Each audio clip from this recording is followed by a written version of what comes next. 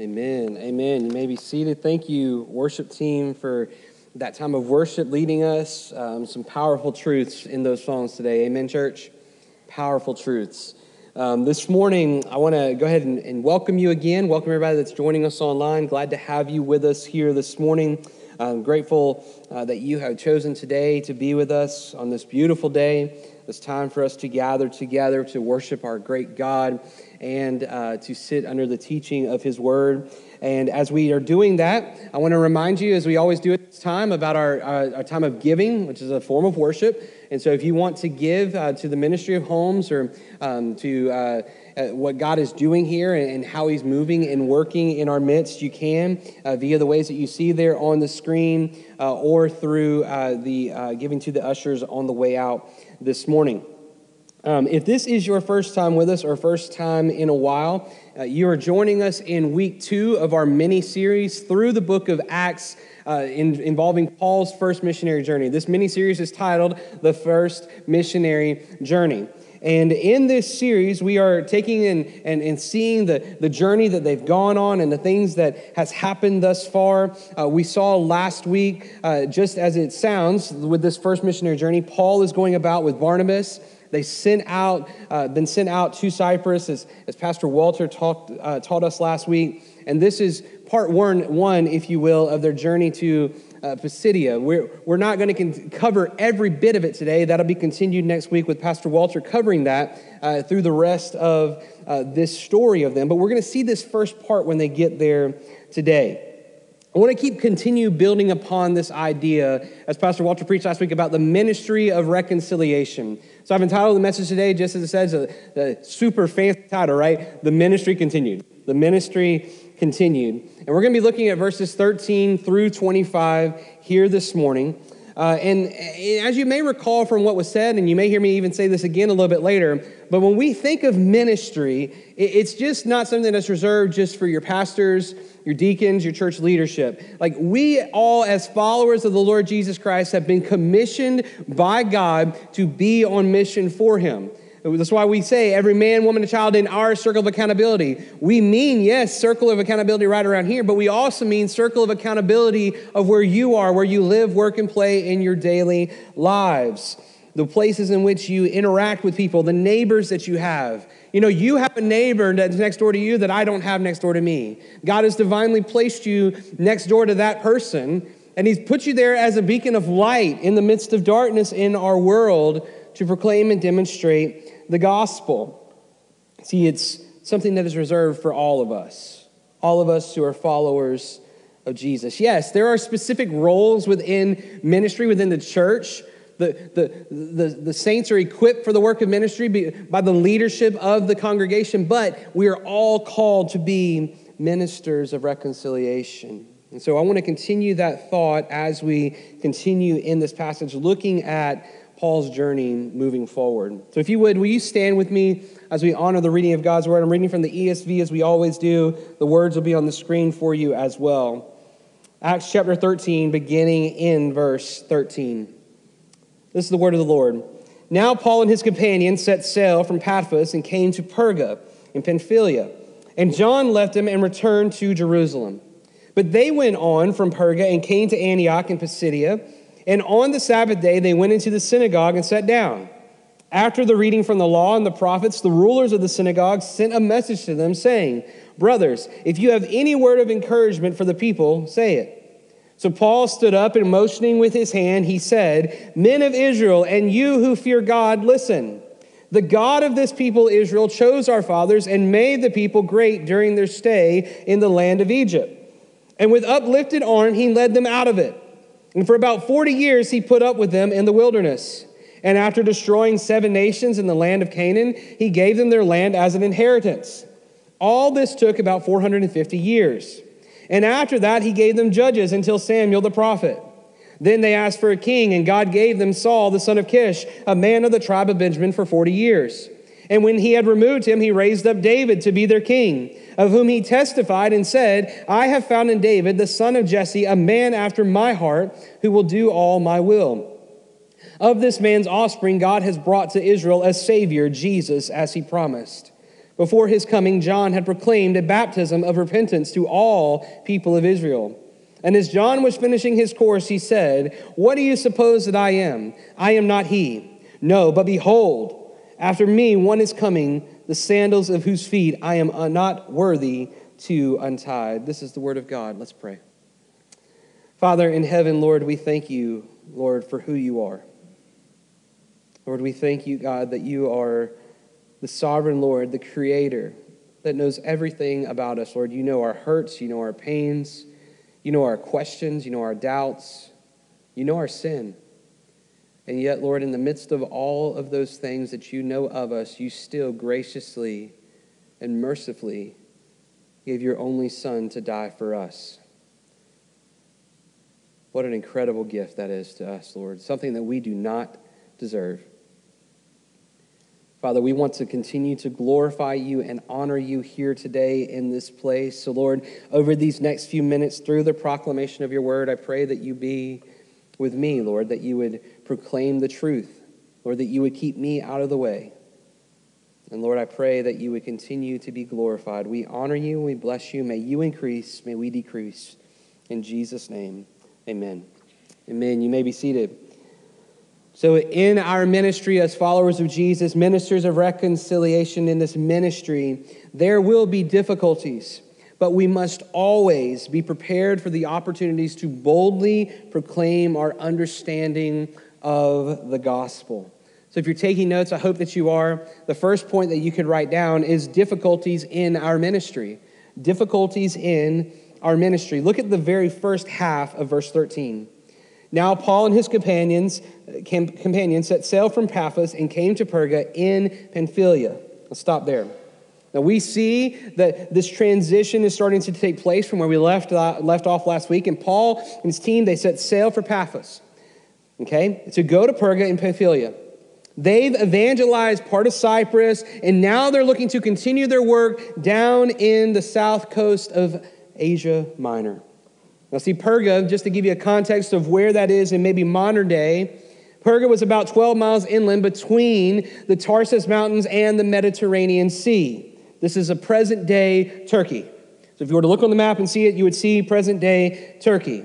Now, before we go further, I want us to remember something, okay? I want us to remember something that was said right around Acts 9. It was in the chapter of Acts 9 when Paul has been saved. Saul is, knocked off of the donkey and he sees the Christ there and Christ is calling out to him and it's just this powerful moment of his conversion.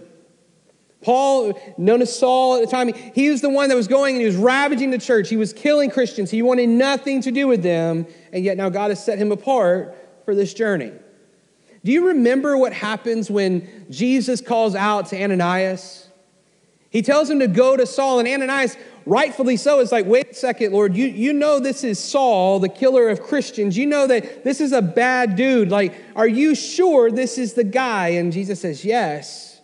And I'm summarizing here, but he says, he will suffer much for my name's sake. He's my chosen instrument to take the message to the Gentiles.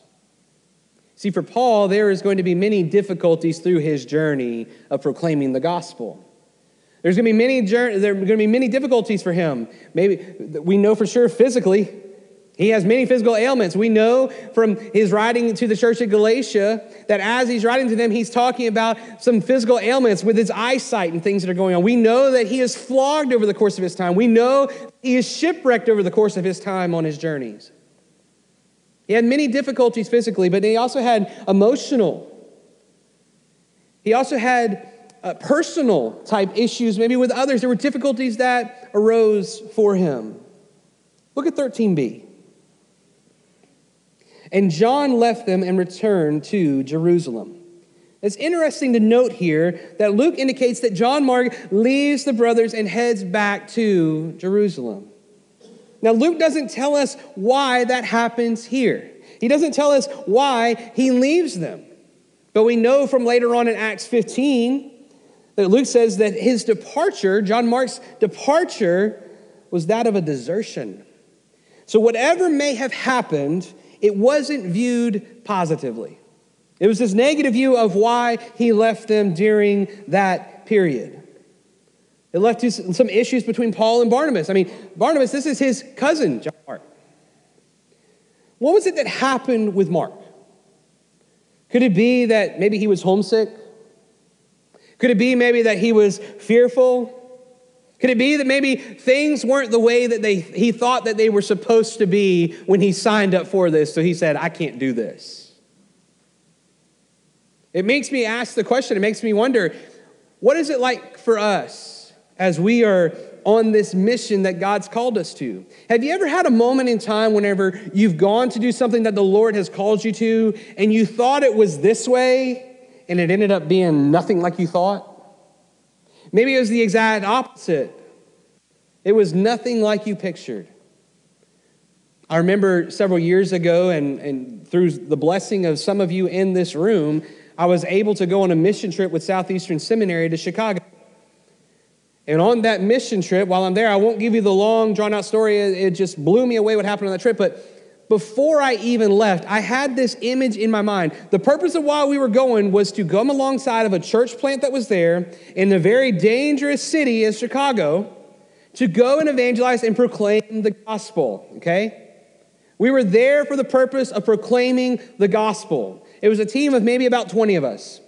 Pastor Matt Horn from Calvary New City Church in Denver that we support, that we are partners with in ministry, he was there with me on that trip. We even roomed together.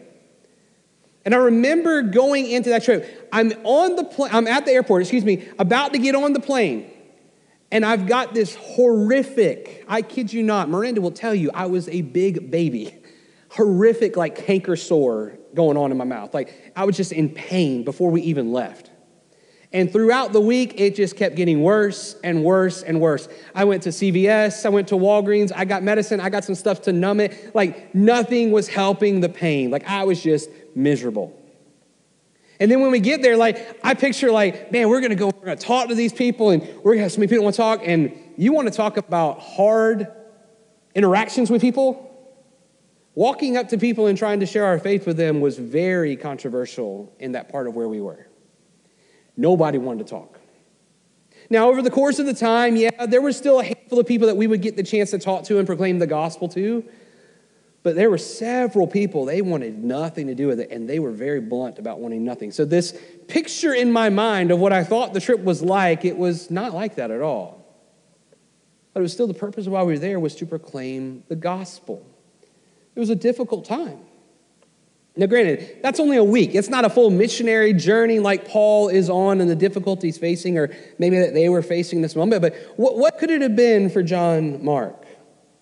Whatever it was, it led to this conflict amongst him and the guys. And that's worth noting.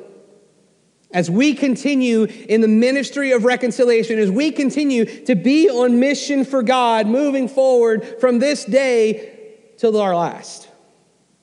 As followers of Jesus, we are going to have conflicts. We're going to have conflicts. We're going to have conflicts with one another. We're family. We are family in the body of Christ, yet we're not always going to get along. Why? We're sinners that are saved by grace. We're going to have conflicts. We're going to have issues that arise with each other, with the lost world, that we're trying to evangelize, we're trying to disciple. And prayerfully, those things can be restored. Prayerfully, those conflicts are not massive things that lead to separating or anything like that. Prayerfully, things can happen and they can be restored and things can go well. You know, I think about it with Mark. It seems like things ended well for him. See, he writes a gospel. 2 Timothy 4:11, Paul says to Timothy in the letter, Luke alone is with me right now. Get Mark and bring him with you, for he is very useful to me for ministry. He's very useful. So although this was a negatively viewed thing that happened in this moment that we read about now, at least it looks like things were restored later on. But whatever it may be, there may be those personal type conflicts, but there may be emotional tolls that you take on in the work of ministry. It may be physical ailments that you face in the work of ministry. By God's grace, we have not seen any kind of necessary anything like what we're seeing across the globe with persecution, as we've talked about before. But a day like that may come. There's going to be difficulties in the ministry as we move forward, proclaiming and demonstrating the gospel. Look at the first part of verse 14. But when they went on from Perga and came to Antioch in Pisidia. Stop there for a minute. After John Mark departs, they continue from Perga and they arrive in Antioch. Now, this is a major Roman colony where many Jews lived. And to give you an idea of the travel within the difficulty, like the physical terrain, Tony Meridi is a wonderful Bible scholar. He's a professor. One of the things that he says in his commentary, he actually quotes Pohill from Pohill's commentary, and he says this: Antioch lay some 100 miles to the north across from Tarsus mountain range. The route was barren, often flooded by swollen mountain streams, and notorious for its bandits, which even the Romans had difficulty bringing under control. Antioch itself was in the highlands, some 3,600 feet above sea level. So there's terrain issues, there's all of this here, there's bandits. This is a journey, right? There's difficulty physically here with these things. And as I've already mentioned, Paul's already indicated in his letter to the Galatians about these bodily ailments and things with his eyesight. And we know from other of his writings, like there are many things that he faced. See, based on Pohill's words here, they present to us this obvious reality of the mountain range and the elevation that is going to cause issues as well. This area in which they're going to, it was incorporated in the province of Galatia in about 25 BC. And it was made a Roman colony by Augustus. And as we've already seen, it's this military and civil center. So there's this great presence. Now, what can we learn from just these 1.5 verses so far? Ministry's hard. I'm not saying that it's a piece of cake. It's difficult. We're going to have difficult days, but we must continue to move forward in them. We must be obedient to the Lord's call, and we must understand that we will face conflicts and difficulties along the way. But don't you remember the beauty of the promise that we have from the Lord? Before the Lord ascends, what does he tell the disciples? All authority in heaven and on earth has been given to me. Proclaims the news to go. And then he says, I will be with you always, even to the end of the age. So there are difficulties in ministry. But secondly, there's opportunities in ministry. Opportunities in our ministry. Look at the second part of verse 14. And on the Sabbath day, they went into the synagogue and sat down. Okay, they were going in. It's the Sabbath day. It's time for them to go into the synagogue. Verse 15. After the reading from the law and the prophets, the rulers of the synagogue sent a message to them saying, brothers, if you have any word of encouragement for the people, say it. Now, to give you an idea of this typical flow of the worship in the synagogue, it's usually like a call to worship. It's the reciting of appropriate prayers, the reading from the law and the prophets. And following this is an address that is typically given, like a sermon. It's this addressing the people.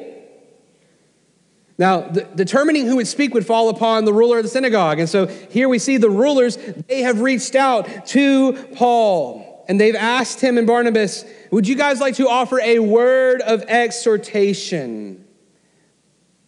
Now, the cool thing about Luke's writing of this is he gives us a little view into 2 different specific cases like this where we can hear of what is being said. One of which is from Jesus himself.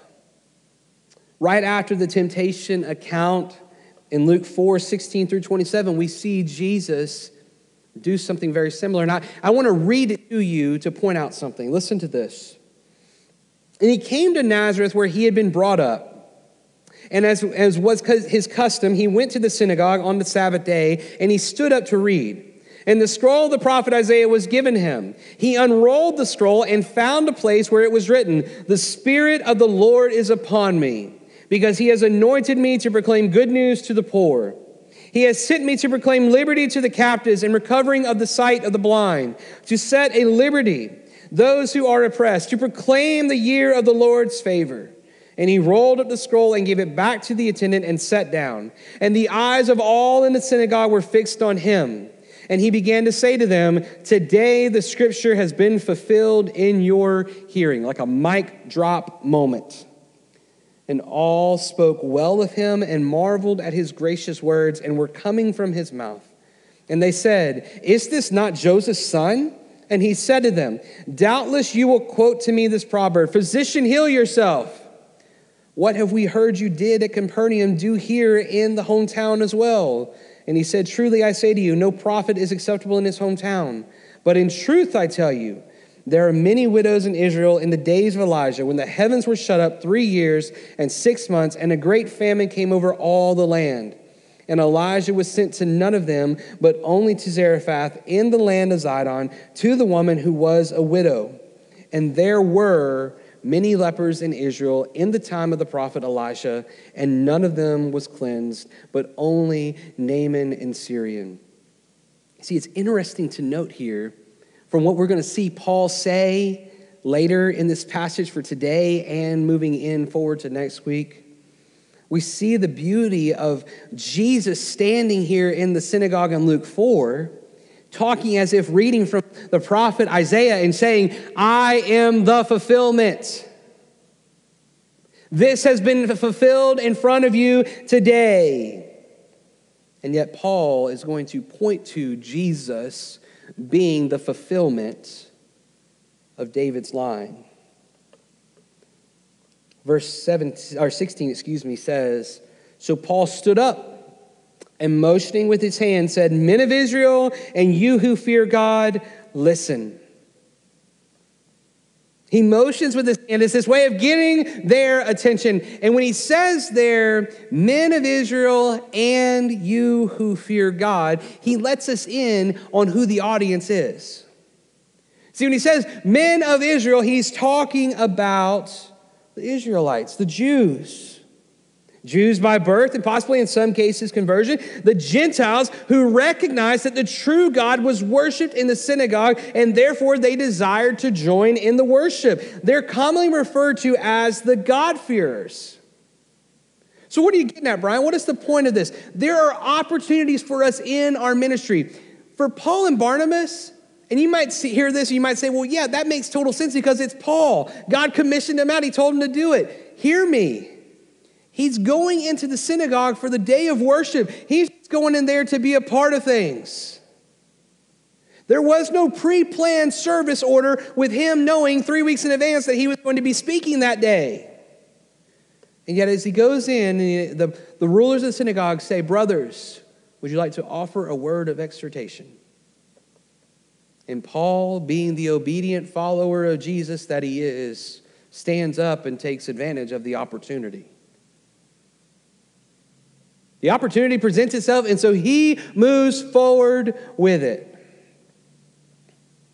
Now, what I said a second ago is saying, well, yeah, this is Paul. This is what God commissioned him to do. What is the difference between Paul being commissioned to do it and us?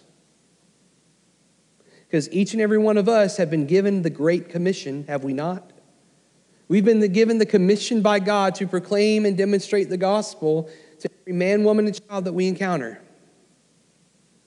You see, for this opportunity here, they're sitting in a synagogue proclaiming it before the people. It doesn't mean that you have to get up here and proclaim it before a group of people that are gathered. What this could look like for you is sitting on the front porch or at the dining room table with the neighbor next door, who God has graciously given you the opportunities to build a relationship with. As the conversations start to grow and you get to learn more and more about each other, you start to pick up on things and you realize, wait a minute, this is something that they like. Oh, wait a minute, this is something that was difficult for them in their life. And each of those different opportunities, different for many different people, as they present themselves, the Lord gives you the opportunity to speak life to that person. To do much as Peter talks about in his epistle that we studied last year, to give an account for the hope that lies within you. The opportunities will present themselves. They're going to look very different across the board, but we have to be ready to take advantage of the opportunities that are presented before us. And number 3, have boldness and understanding in our ministry. Boldness and understanding in our ministry. You see, we begin to see Paul address his hearers with this sermon outline, much like Stephen's from a little bit earlier in Acts. It goes back in time to declare the truth of the Old Testament and showing what God has done. You see, the point of this section is to understand the audience. He understood that most of the crowd are men of Israel, so therefore he has to tie in the Old Testament prophecy to get them to where they are. Let me ask you a question. You don't have to answer out loud, but think of this rhetorically. Do you sit and think most of the time, like, the people that are here in Charleston, like, they've heard of Jesus? Do we have that thought? A lot of us have that thought. We think, well, if they haven't been in Charleston, they've been in the state of South Carolina for some period of time. They're part of the Bible Belt. Like, these people understand who Jesus is. Here's the reality for us, church. When some 40 people are moving to Charleston a day, most of them are coming from areas that have nowhere been near the Southeast. Most of them are from the Northeast, anywhere else across the globe for that matter, because of the things that are booming and growing here in Charleston. We have so many people that are coming here that have no clue about Jesus. And so we, sitting at the table talking with them, we might not have to open up the prophet Isaiah and start talking to them through Isaiah. We might just need to open the Gospel of John and start with, in the beginning was the Word. Let me explain to you who Jesus is and go that way. We have to understand the context of who we are talking with. Now, you may interact with somebody that's a neighbor of yours or somebody that says, man, I was in church growing up and I was hurt by the church and yeah, I know all the stuff about Jesus. You have a complete different place to start with that person than you do with someone that's never heard anything of the gospel. So we have to understand our audience. We have to understand the people in which we are engaging with. Verse 17 tells us that Paul says, the God of this people, Israel, chose our fathers and made the people great during their stay in the land of Egypt, and with uplifted arm, he led them out of it. What he's doing here between verse 17 through 20 is he's giving multiple centuries from the Exodus account up until Samuel. And so here in 17, he said that God chose his people and he saved them from slavery in Egypt. He then in verse 18 says, and for about 40 years, he put up with them in the wilderness. He describes God's patience as he puts up with them in the wilderness. For us, we have to see this and remember that God put up with their rebellion and with their disobedience against him. They constantly question his care. They constantly question whether he was there with them. We talked about this several weeks ago in the Life Connect group on Sunday morning with the Exodus overview. We've talked about it in our Life Connect groups through the Divine Mentor, talking about the manna from heaven and the bread. No matter what, we can read the scriptures and we can see these accounts of people, and we see here Paul reminding these people of the people that were in the wilderness and the things that they were doing against God. And we can read that and we can easily, can we not, get self-righteous for a minute and be like, man, come on, what were you doing? And yet if we would take the scriptures and allow the scriptures to be a mirror unto us, we can look and say, man, there's been many a times where I'm supposed to be obedient and I have been disobedient, Father. Been many a times where I've questioned you and said, why are you allowing this? Many a times we say, what are you doing? Much like the people in the wilderness. That's just a quick aside. Verses 19 and 20, he says, after destroying 7 nations in the land of Canaan, he gave them their land as an inheritance. All this took about 450 years, and after that he gave them judges until Samuel the prophet. See, Paul covers giving of the promised land to as the inheritance to the people. God keeps his promises. He covers the length of time being 450 years. And then Paul declares that following this period, the judges ruled until Samuel the prophet came about. You see, Paul's declaration in these 4 verses points to a very clear reality for the gathered congregation, for the gathered people here today as well. God keeps his promises.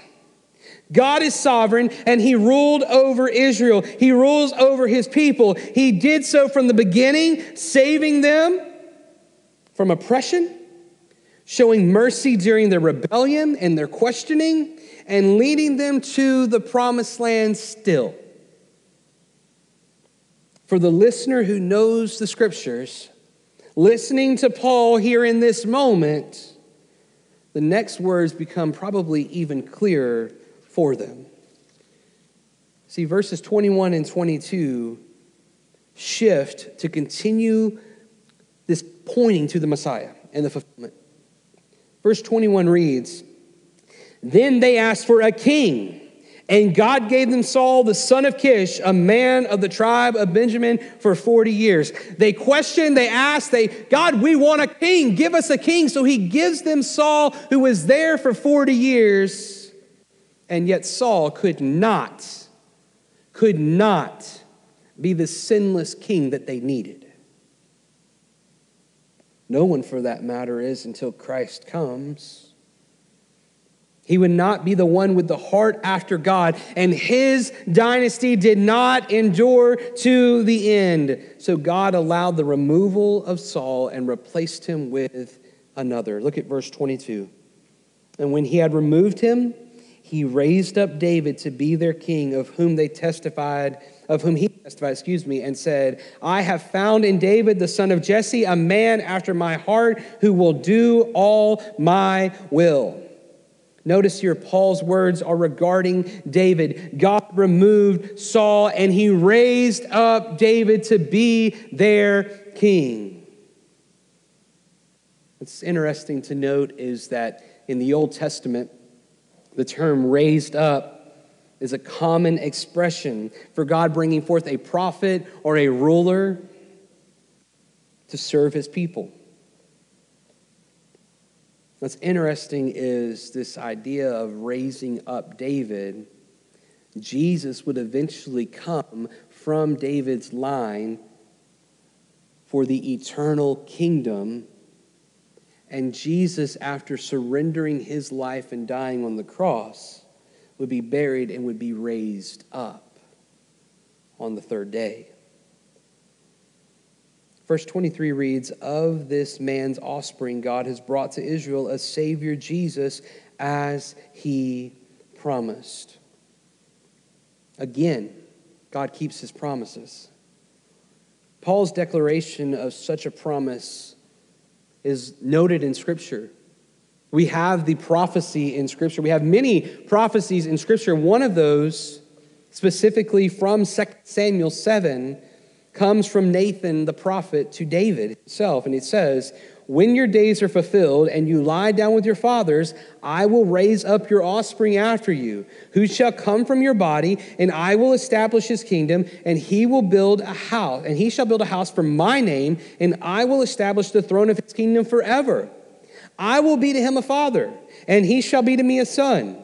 When he commits iniquity, I will discipline him with the rod of men, with the stripes of the sons of men. But my steadfast love will not depart from him, as I took it from Saul, whom I put away from before you. And your house and your kingdom shall be made sure forever before me. Your throne shall be established forever. You may remember that reference from the Palm Sunday message talking about Jesus. We see this pointing to it. And from this, God surely does bring the one down from the line. He brings Jesus through David's line. See, it's important to note that back in Acts 2, when Peter was giving his message, this notation of it coming from the Davidic line, it was important for him to focus on. It was important for Paul to focus on here. Why is that? Because they both knew and understood how significant it was to proclaim it, especially to the people who were listening to them. It would be from David that the Messiah would come and would eventually die for the sins of the world and resurrect to new life on the third day after taking God's wrath. Verse 24 and 25 read, "Before his coming, John had proclaimed a baptism of repentance to all the people of Israel. And as John was finishing his course, he said, 'What do you suppose that I am? I am not he.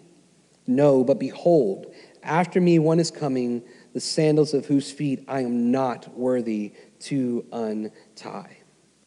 You see, it would be John the Baptist who would be that last one proclaiming that he's coming, because Jesus comes on the scene right after that. Though some thought that John was the one that could offer the repentance, it was not so. It was Jesus. Because only Jesus was sinless. Only Jesus could do what he needed to do for God's redemptive plan. So Paul is making it clear to the people, this is the history. This is the fulfillment. It is Jesus. So for us today, we have to stop and we have to think. And we're going to hear more of this continuing next week. But for right now, as we're continuing to think about our ministry to a lost and dying world as followers of Jesus Christ, we have to understand and take it and say, yes, I get it, and I know there are going to be difficulties. Whatever they may be, difficulties are going to come. I'm ready, Lord. And when the difficulties come, we take them and we move forward in them. Because even after the difficulties come, or even while the difficulties are coming, the opportunities arise. So we must stand forth and go forward towards those opportunities to boldly proclaim our understanding of the gospel. So I ask you today, church family, where are you at? Where are you within your with Christ? Are you at a point to where you're like, man, I still don't feel comfortable that I can do this or whatnot? Remember, you've been called. So let the church equip you to train you so that you can be ready for the opportunities when they come, because they're going to come. Remember that the Lord is with you so that when the difficulties come, you're able to sustain them and go through them. Be sustained through them and go through, And then lastly, we must be in the scriptures continually, knowing and understanding the truth of the scriptures so that we can know and understand as those opportunities come how we can address the audience in which God has put before us. And you may hear this stuff today. You may be listening online. You may say, I'm not even at that point because I don't even know what it means to follow Jesus. We want to help you. You can see there on the screen, go to holmesavenue.com/contact. Reach out to Pastor Walter and I today, even after our gathering. Let us know how we can come alongside and proclaim the truth of the gospel to you so we can prayerfully maybe come and lead you to Christ, or at least plant the seed and water it.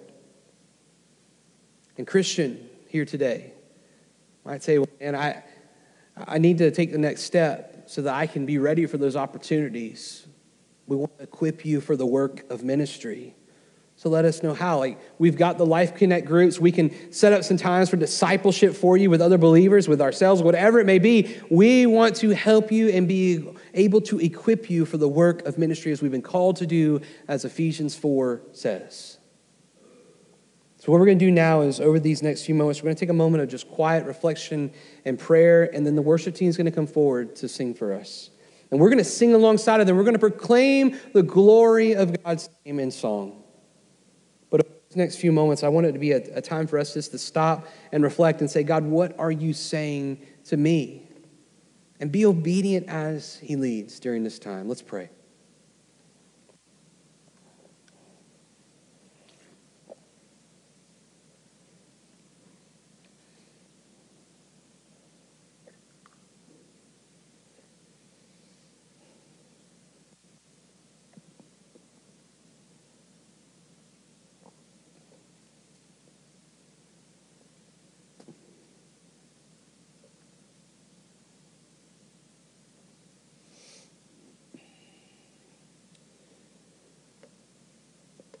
Father in heaven, Lord, you are good.